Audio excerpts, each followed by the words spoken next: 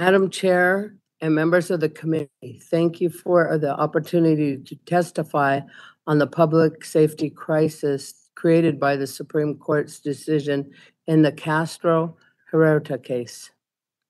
Shehelalos Sidsta. Shehelalos is my tribal name. Teri Gobin is my English name, and I proudly serve as the chairwoman of Tulalip Tribes. As one of the very first tribes to implement tribal jurisdiction that Congress restored to tribal nations in the 2013 VAWA, and as a tribe that has had to endure the harmful consequences of PL 280 in the state of Washington. Tulalip offers a unique perspective on how and why the court's decision will dramatically determine public safety throughout all of Indian country. The PL 280 is a law Congress enacted in 1953 during the termination era of federal Indian policy that divested criminal and civil jurisdiction from the tribes and allowed states to unilaterally assume this jurisdiction. Washington State PL 280 to accept jurisdiction over certain criminal and civil matters in the late 50s and early 60s. The Castro Huerta case couldn't be more wrong with its underlying assumption that states will do a better job of protecting our children, or that by adding a layer of jurisdiction will do no harm. From a PL 280 tribe with decades of experience with the state having this jurisdiction on a reservation, we are here to tell you that there is great harm. It simply doesn't work. When Tulalip began exercising jurisdiction over non-Indians for domestic violence crimes under the VAWA tribal provision, children were present and physically harmed in over half the incidences we prosecuted. Yet, the state did not prosecute a single case against a non-Indian for these crimes against our children. Aside from the chaos and confusion that occurs when a state has jurisdiction over tribal lands, that jurisdiction is rarely exercised.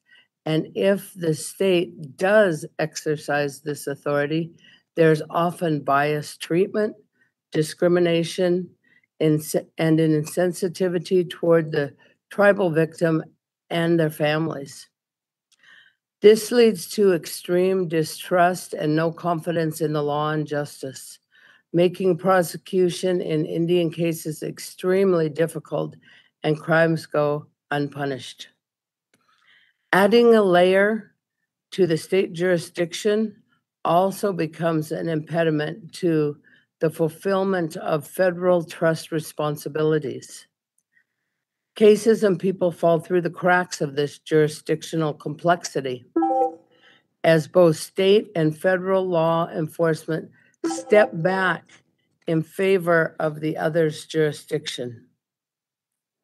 This is why we work hard to secure a partial retrocession of the jurisdiction granted to the state of Washington, but the decision injects uncertainty into PL 280. This is the state jurisdiction now resurrected, or could it be? Does the state now have jurisdiction without PL 280? Ultimately, the court's decision restricts the ability of tribal nations to seek self-sufficiency and build strong governments. And it disregards the connection between sovereignty and safety for Native children, threatening to obscure the critical work this Congress has done to restore our inherent right to protect our children. With the Supreme Court's consideration of Bracken versus Holland in the upcoming term, the opportunity for misinterpretations with regards to the inherent sovereignty of our tribal nation calls for the court's immediate correction. We desperately need Congress to act and correct the court's decision. And thank you again for taking this time to hear my testimony.